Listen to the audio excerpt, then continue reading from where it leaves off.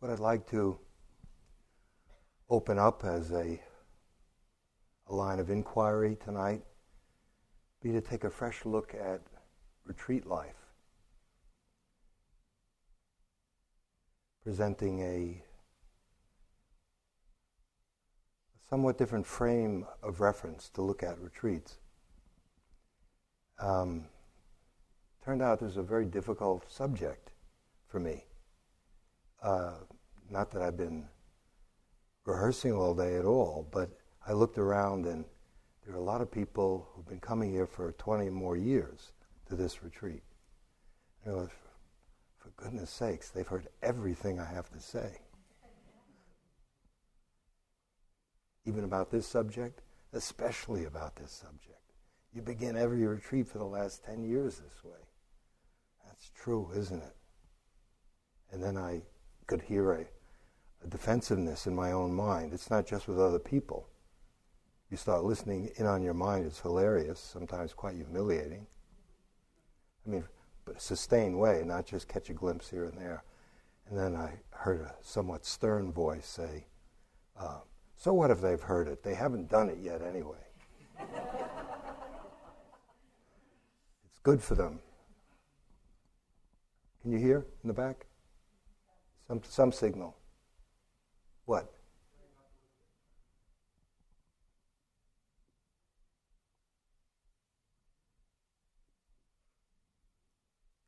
Is it better? Sounds a little bit. Is it? It is? I can't tell. It is. Can everyone hear?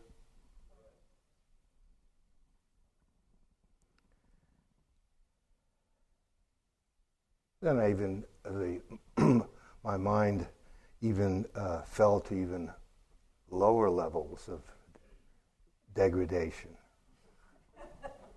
When I was saying, yeah, they've heard it and it's good for them.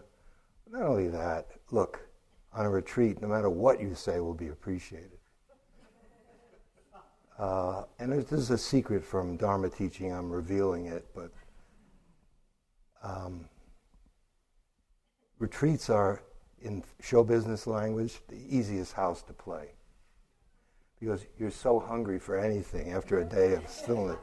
Why did the chicken cross the road? To get to the other side. Ha, ha, ha, ha, ha. There's nothing to it.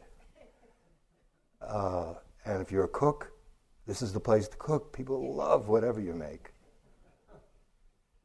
So, I'm going to give it a go. But my vanity is still alive and well. I'm going to try and come at it in a slightly different way. Perhaps more for my own entertainment, I don't know. I like to, you know how sometimes there are films, it seems more and more these days, where they'll have multiple situations which seem unrelated, and then as the film unfolds, you see how they're all quite related and influencing each other. Crash, one of them, or, you know, there are a bunch of them. Let me give you 3 anecdotes. One,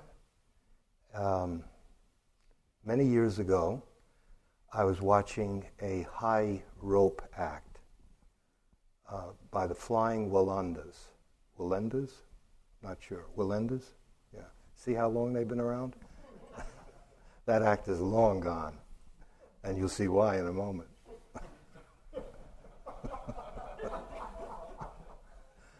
At any rate, this was a whole family that would do the high wire act.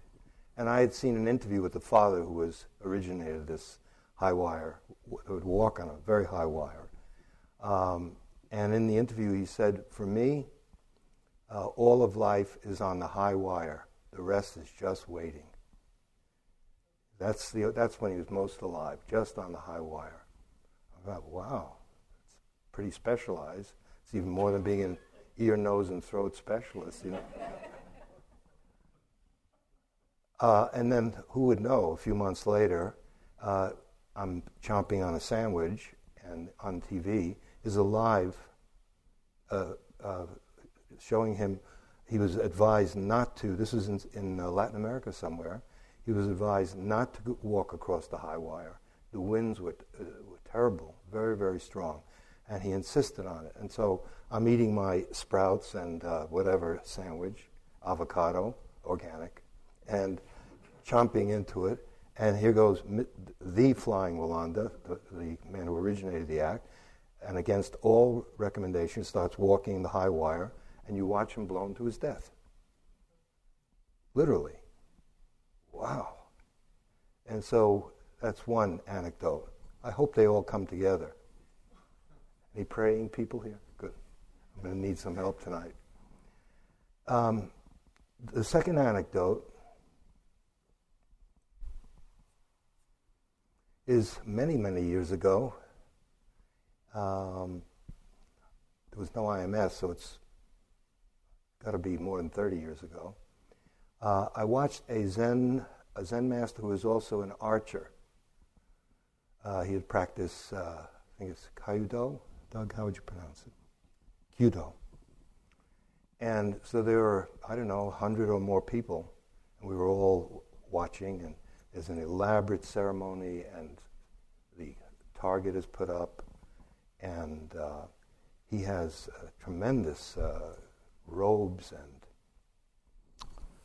something on his arms and hands and chanting, and it went on. It was quite a preparation.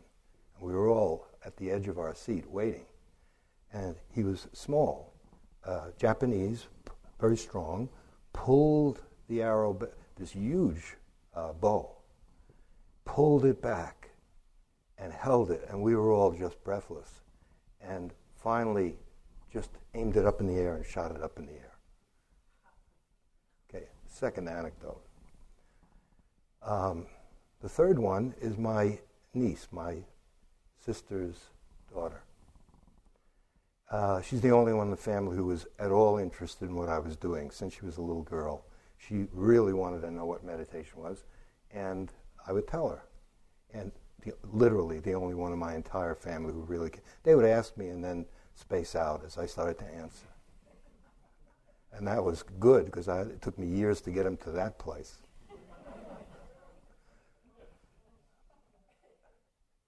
And so she was very well-rounded in many ways, very academic, involved in a lot of different things, and loved to play the violin. And so she started talking about it, and she was asking me about meditation. I told her about the value of not being distracted, about being one with what you do, to be totally present, fully just do what you're doing. This wasn't about the violin. And she listened, and she often would try to put into practice something that came out of our discussions. And then I saw her the next time, she said, "Uncle Larry, it really helped a lot. I played my violin. First of all, I saw how distracted I am. No matter how good the music is, a lot of the time I'm really thinking about other things. And people approve and all of that, but I'm there maybe 3/4 of the time, if I'm lucky, half the time." I said, "Oh." He said, "And this last time, I did it, and when I saw that, and I really paid attention, and I was much more attentive than I've ever been. There were many fewer distractions. And people just loved the music, and I could see it made them very, very happy." So I asked, "Is that it? Anything else?" "Yeah, no, the music was better, and they were very happy." "That's it?" I said, "Well, what else is there?" Okay, so those three. Let's work our way back. Sometimes in Dharma circles you hear a phrase, the curse of fragmentation. That is, we can get all involved in one small slice of life at the expense of everything else. And that's the flying Walandas, Mr. Walanda. So specialized that the first casualty, of course, is usually wisdom. Our judgment is damaged because we don't really value anything else. That's what we care about. And it can be most anything. So this kind of specialization, sometimes highly acclaimed by the world, even well paid, and even can become world famous as a result of it. And yet, why the curse of fragmentation? Well, some of it was the dramatic end of Mr. Walanda. But it's a narrowing down of the mind of all the possible richness of life into a very specific way in which life can be lived.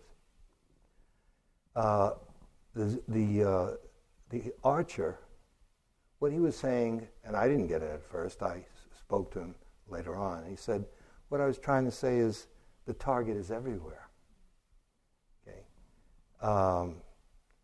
Wow, deep, man. The target is everywhere. And then my niece was starting to understand that and applied it to the violin, but she left one thing out. That is, she saw that once she was more attentive, the quality of the music improved, and also that people, of course, enjoyed it more. And when I said, is there anything else? And she said, what? What else could there be? What she left out was the quality of her life. It just never occurred to her that practicing the violin or playing the violin and being fully present was a much more fulfilling way to be alive. Matthew, in the introductory remarks yesterday, referred to a Chinese teaching that when you're distracted, let's say whatever it is you're doing, they call that killing life. Part of you is on the activity and another part is somewhere else. And when you're fully present, they call that giving life to life. Well, which life is it that you're killing? And which life is it that you're giving life to? It's our own. Now maybe other people benefit from it or don't, but first and foremost, the quality of our life has everything to do with the quality of our consciousness. Okay, so now what does this have to do with taking a fresh look at retreat life? Many years ago, I guess everything is many years ago now, when you get to be a certain age. A certain age means old fogey. You just say a certain age.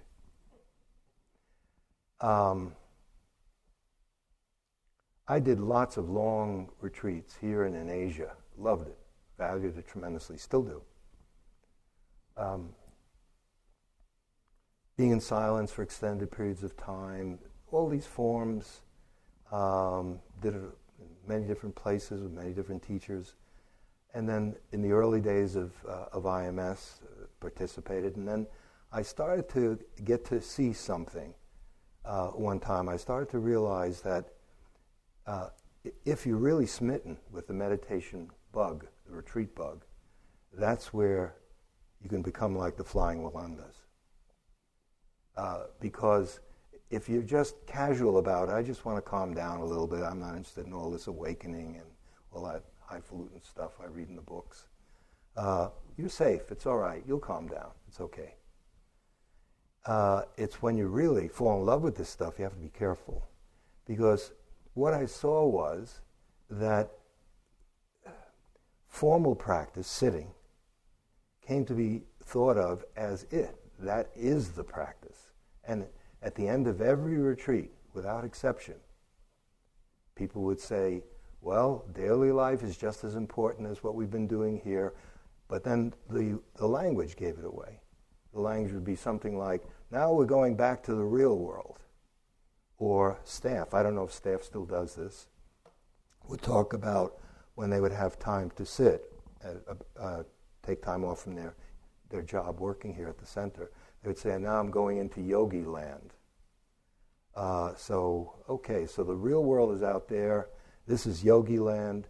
So what is this that we're practicing at? If the real world is out there, is this Disneyland? I mean, to me, so here's a different model, because I think this is in a lot of spiritual traditions, sacred and profane, worldly, the holy life and worldly life. A lot of these kind of opposites thinking, where we split off life and decide, even though all these forms are conventional, there's nothing necessarily holy in the form. We can call it holy and walk around as if it is, but it isn't unless it is. And it is depending on how you relate to what we call life. So what I started to see was that we valued sitting and walking and everything in the silence First of all, you have to understand, I don't know if things have changed. Probably not so much. Most of us who came to these retreats were refugees from daily life. I've had enough of those lunatics out there, all of them, with their, arguing and conflict, and they don't behave the way I want them to, and my children don't listen to me, and I have to work with these people who are disagreeable, and on. And I don't know what I want to do, but I know what I'm doing isn't right, but maybe the people who are in relationship want to get out of it, and the ones who are out of it want to get in it. Just get me off to IMS, to Barry, and get me to a monastery and get it over with. It's like a field hospital in combat. MASH, MASH, dated? No one ever. How many people never heard of MASH? Oh, but they have reruns, that's why. I was trying to use it to date everyone, but that's not good. So what would happen is you'd come here, and if you can get really good. Just take the breath alone, really good at it. Where you can if you stay with it, it's lawful. It's a scientific law. It's been done for thousands of years. As you become more continuous in your ability to stay with the breathing, the thinking starts to subside, fall away, go into abeyance, and you enter into very, very peaceful, joyful state. And if you get really good at it, you sink into that state. There are no problems there. And you enter into a lovely cocoon of safety, a concentrated safety.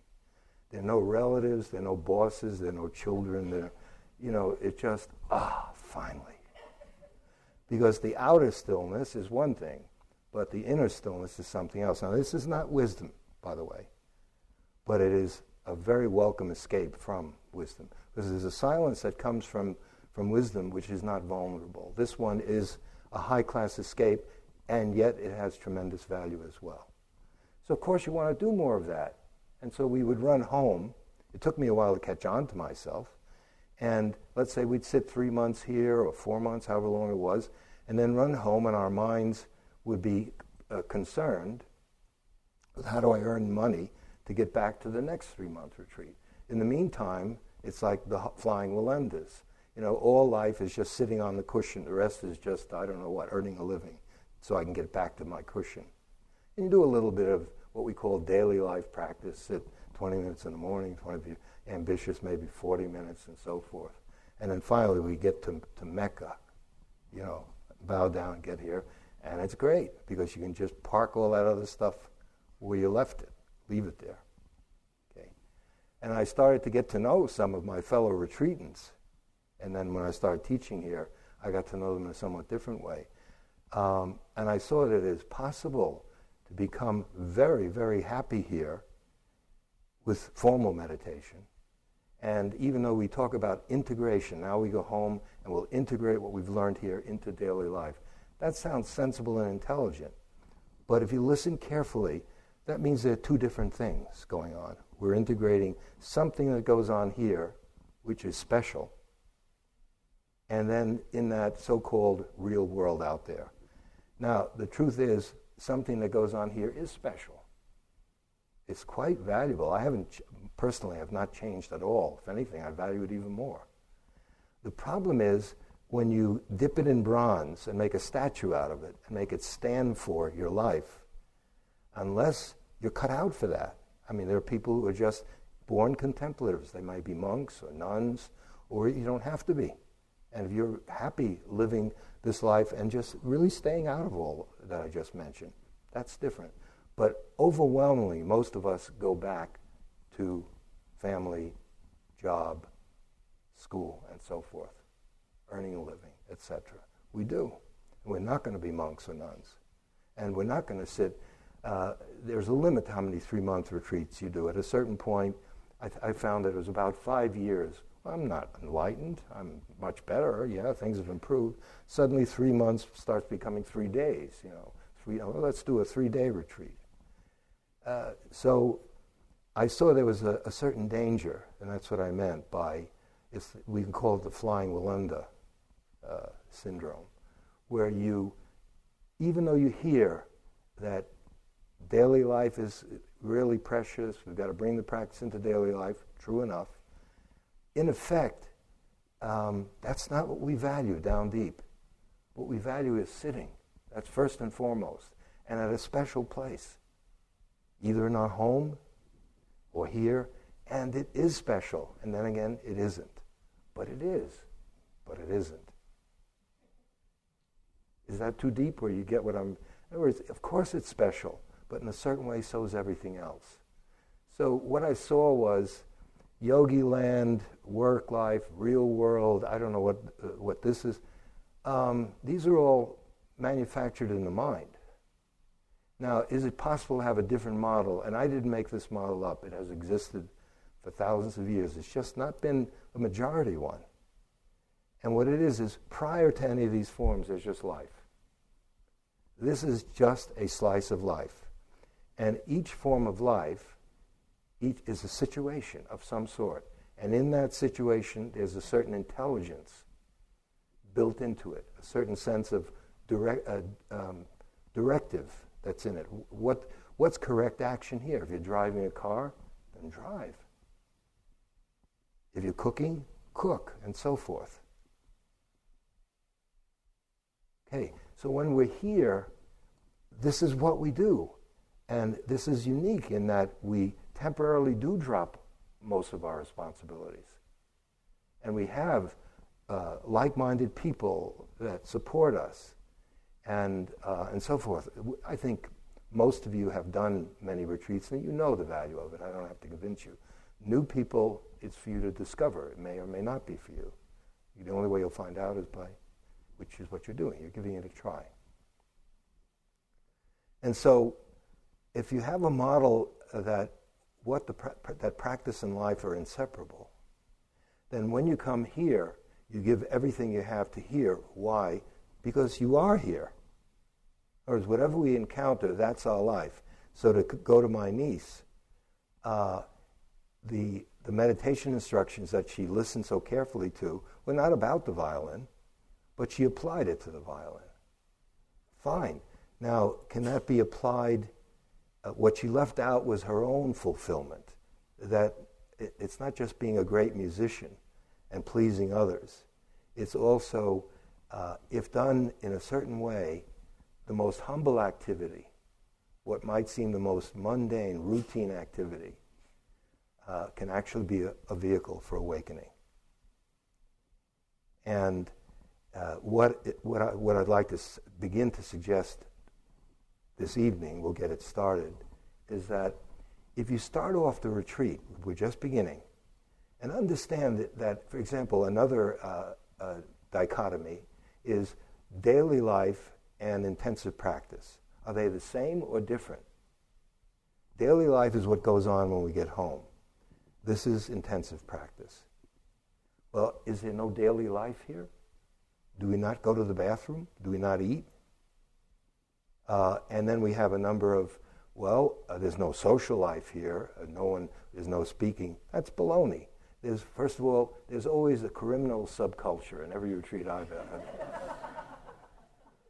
We don't know what's going on in people's heads. We have this Vipassana romance thing, and there's more, And depending on the conventions or the rules set up by the retreat, for example, how wonderful the Sangha is. Not always. Sometimes the Sangha can be a real pain in the butt. People irritate us. What is it? Wear 2 different socks. He's been wearing the same T-shirt for 3 days now. Okay, but with a Dharma attitude, no matter what happens, it becomes a vehicle for liberation. In this sense, life exists to be lived and to liberate us. It's not that we cheapen life by seeing it as just a means to something greater than life, because there is nothing, you can't separate it. So that dichotomies like worldly and sacred, all that disappears. If it's done wholeheartedly, whatever it is you're doing, it's all of it.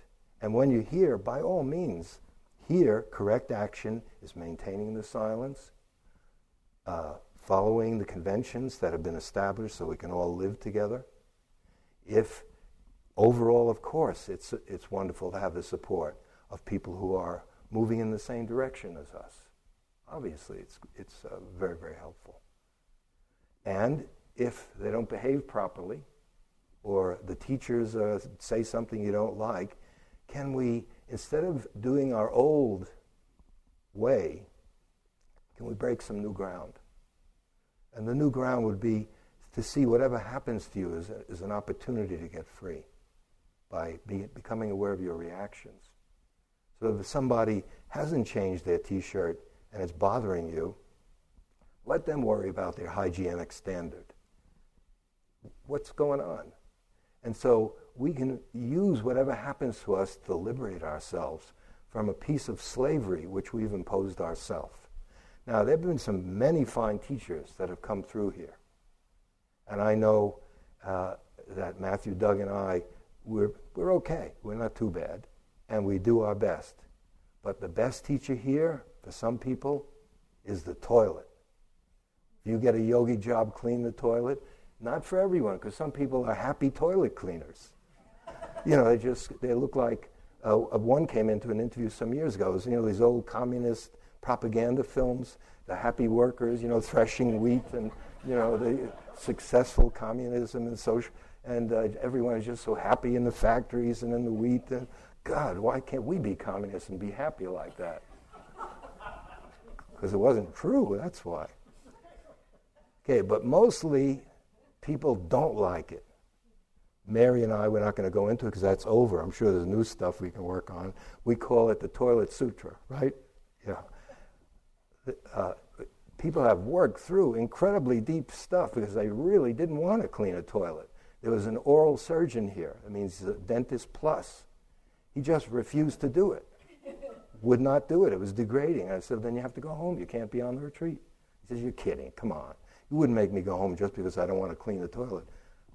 I would, and I honestly meant it.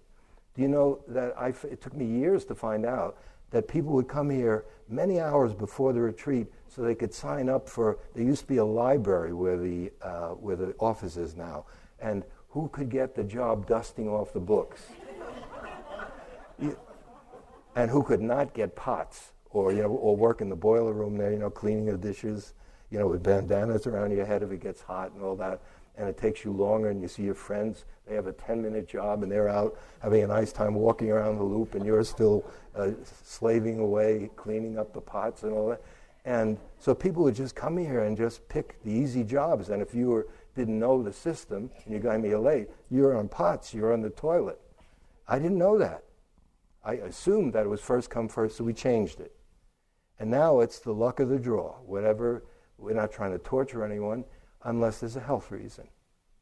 And so the toilets have been a fantastic teacher, but that's only because, by the way, the oral surgeon stayed, and he did fine, and Mary did beautifully.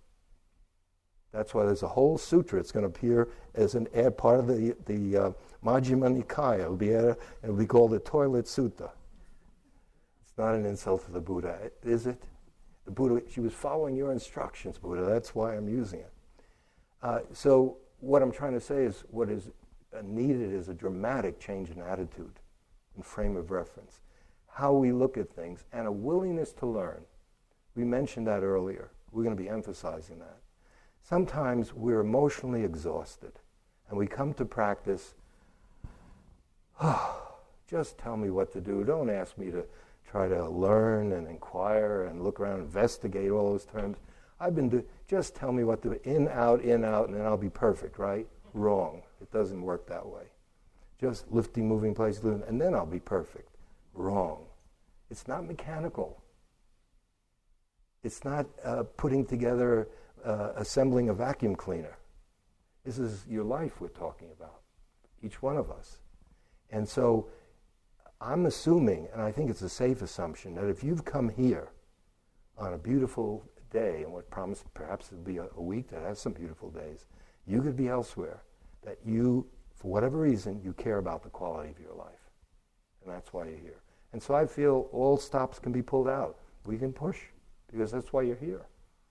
And what we're trying to accomplish, each in our own way, will be, I hope I'm doing it tonight, is to get you to take a fresh look at how you live, how you actually live. A retreat is a wonderful school. Sometimes in Asia it is called a school. It's a school in that the possibilities of tremendous learning go on here, but it's not through reading books. And it's not even really hearing these teachings. The teachings are pointing us, but it comes from your willingness to learn from your own experience.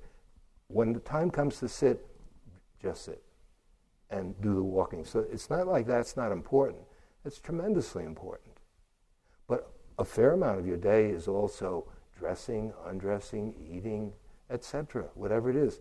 Relationships, if there are any, see it. Reactions to people. So that everything that happens here, and you have the luxury of it being safe, quiet, minimal responsibility. You have your little yogi job. That's not too much, really, for most of us, unless you're on pots or the toilet. For example, you can slow down eating. You can slow it down and use it as an opportunity to take a fresh look at how you eat. Just say, well, come to it for the first time. I'm not going to tell you what the Buddha gives some advice. I think I will touch upon a certain sutta of the Buddha's. I'm not going to go into it too much this evening, maybe hardly at all, but just to launch us into it. Not so much because it's about a diet of an obese king, but because what this and other examples that we can use, what they're pointing to is that nothing is trivial or unimportant. And yet our starting point is that we have unexamined often hierarchies. Like, can we, look, I don't want to do the toilets. Give it to, I'm an oral surgeon. I'm a brain surgeon. I'm the president. Give it to someone else. Someone who's come here, doesn't have all those degrees and doesn't earn as much money and hasn't gone to all this school. They won't mind. They're used to that. I'm not cleaning the toilet. Those are all, if you have the right attitude, that's the whole thing. The toilet is just the toilet. Any of you who've practiced in Japan at some of the Zen centers, when I first got there, I was astonished. People, the monks were bowing to everything, bow to their cushion. I saw someone bow to the toilet. Honestly. But what they are saying is that everything is contributing. Everything is valuable in life. Everything has a role to play. And the training is, whatever you encounter in that moment, that's what your life is in that moment. If it's playing the violin, so be it. Then that's it. If it's sitting, then that's it. There's nothing wrong with high wire, but if you do it in such a way that it becomes blinding, if you do retreats in such a way that you use it, remember another point that was mentioned, which we're going to be coming back to again and again, because the learning comes from this, we're learning how to do this, is to not turn away from what is. What is factual. Right now, as you are looking and listening, some of you may be bored, distracted, some of you are reflecting on a few thoughts, whatever you're doing right now, that's it. That's what your life is right now. Those are the perfect materials to practice with. Couldn't be better. Well, what's so great about it? I'm just bored. But that's what your life is right now, whatever you encounter. Can you take a fresh look at boredom, your boredom? Can you see whatever else is happening? So it's not just about eating, it's about anything. And it's understanding. We'll go into more detail at many levels, for example, eating, obvious ones. And then there's some that are not so obvious. The same for any activity. I'll use some examples from tea ceremony, because that's designed to help us with this. Let me finish up. I think it's the first time I've finished on time, maybe even a little early, in the history of teaching here. What? No, after I read this, I will be. I'm going to read it slowly. If I can find it.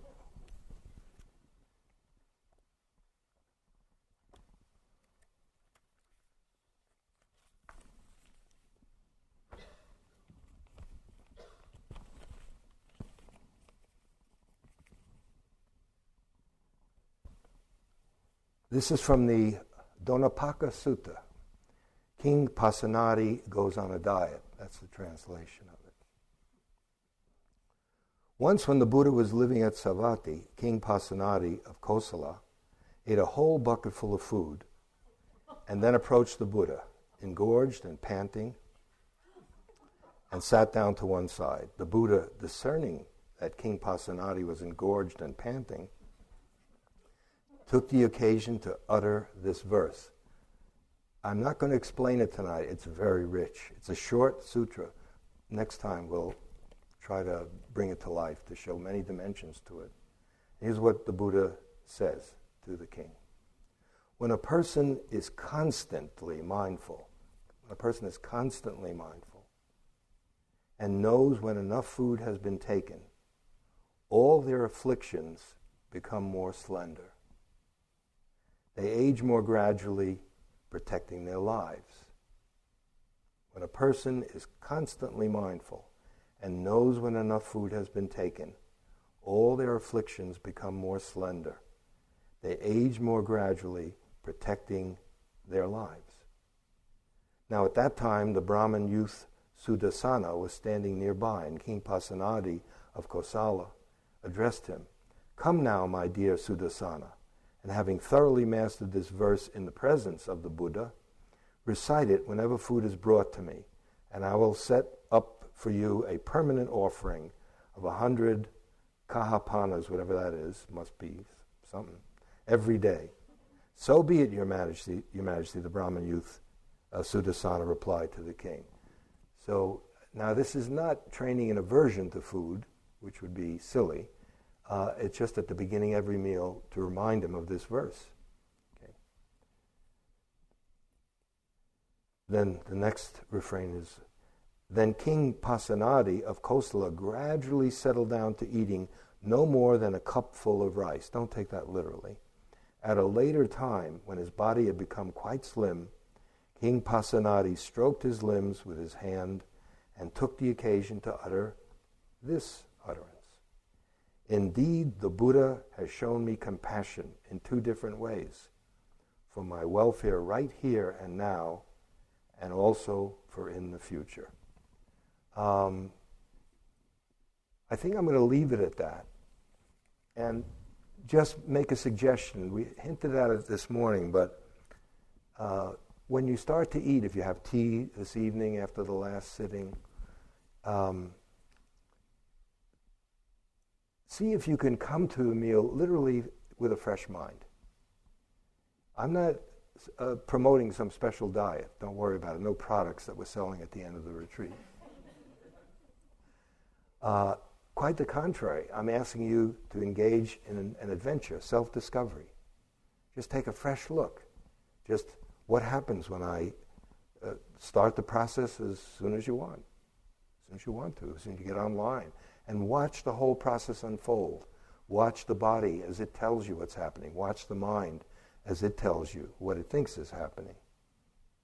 And you slow it down, and we'll go into more detail on why this can be on many levels and beneficial. The main thing is to come to it with a fresh mind. I'm going to leave you with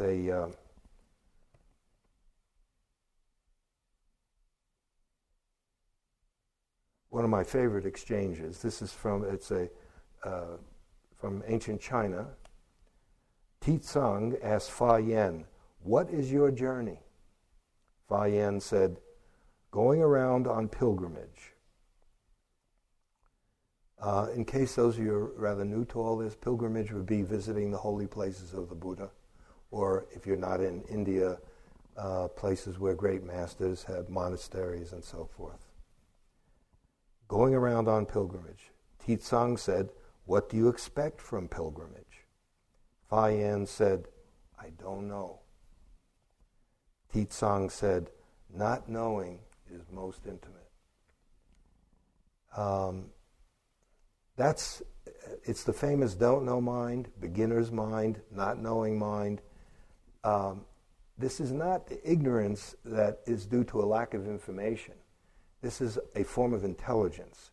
It means that you're facing a situation without all the accumulated conditionings that we all have from our past, at least attempting to face a familiar situation. How many times have we sat down to eat? and seeing if we could come to it. Now, intimacy is when there's no separation. That's when the Chinese say, separate, when you, let's say you're doing an activity but you're divided, that's killing life, that means you're not intimate with the activity. There's no separation. And when you're 100% practicing, doing whatever it is you're to be doing at that moment, they call that giving life to life. Of course, it's your own life we're talking about. And so that's what intimacy is, no separation. The practice inevitably must go in that direction.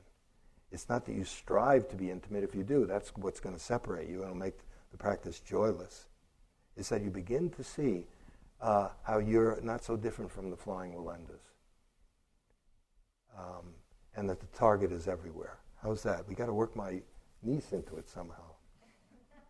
And not only do you play beautiful music and people love it, but you walk out so happy to be alive. Is that okay? This is a tough group to play because I told them that they're an easy group. I think they're getting back at me. All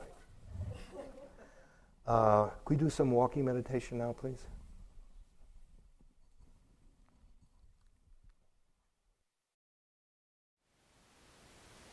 Thank you for listening.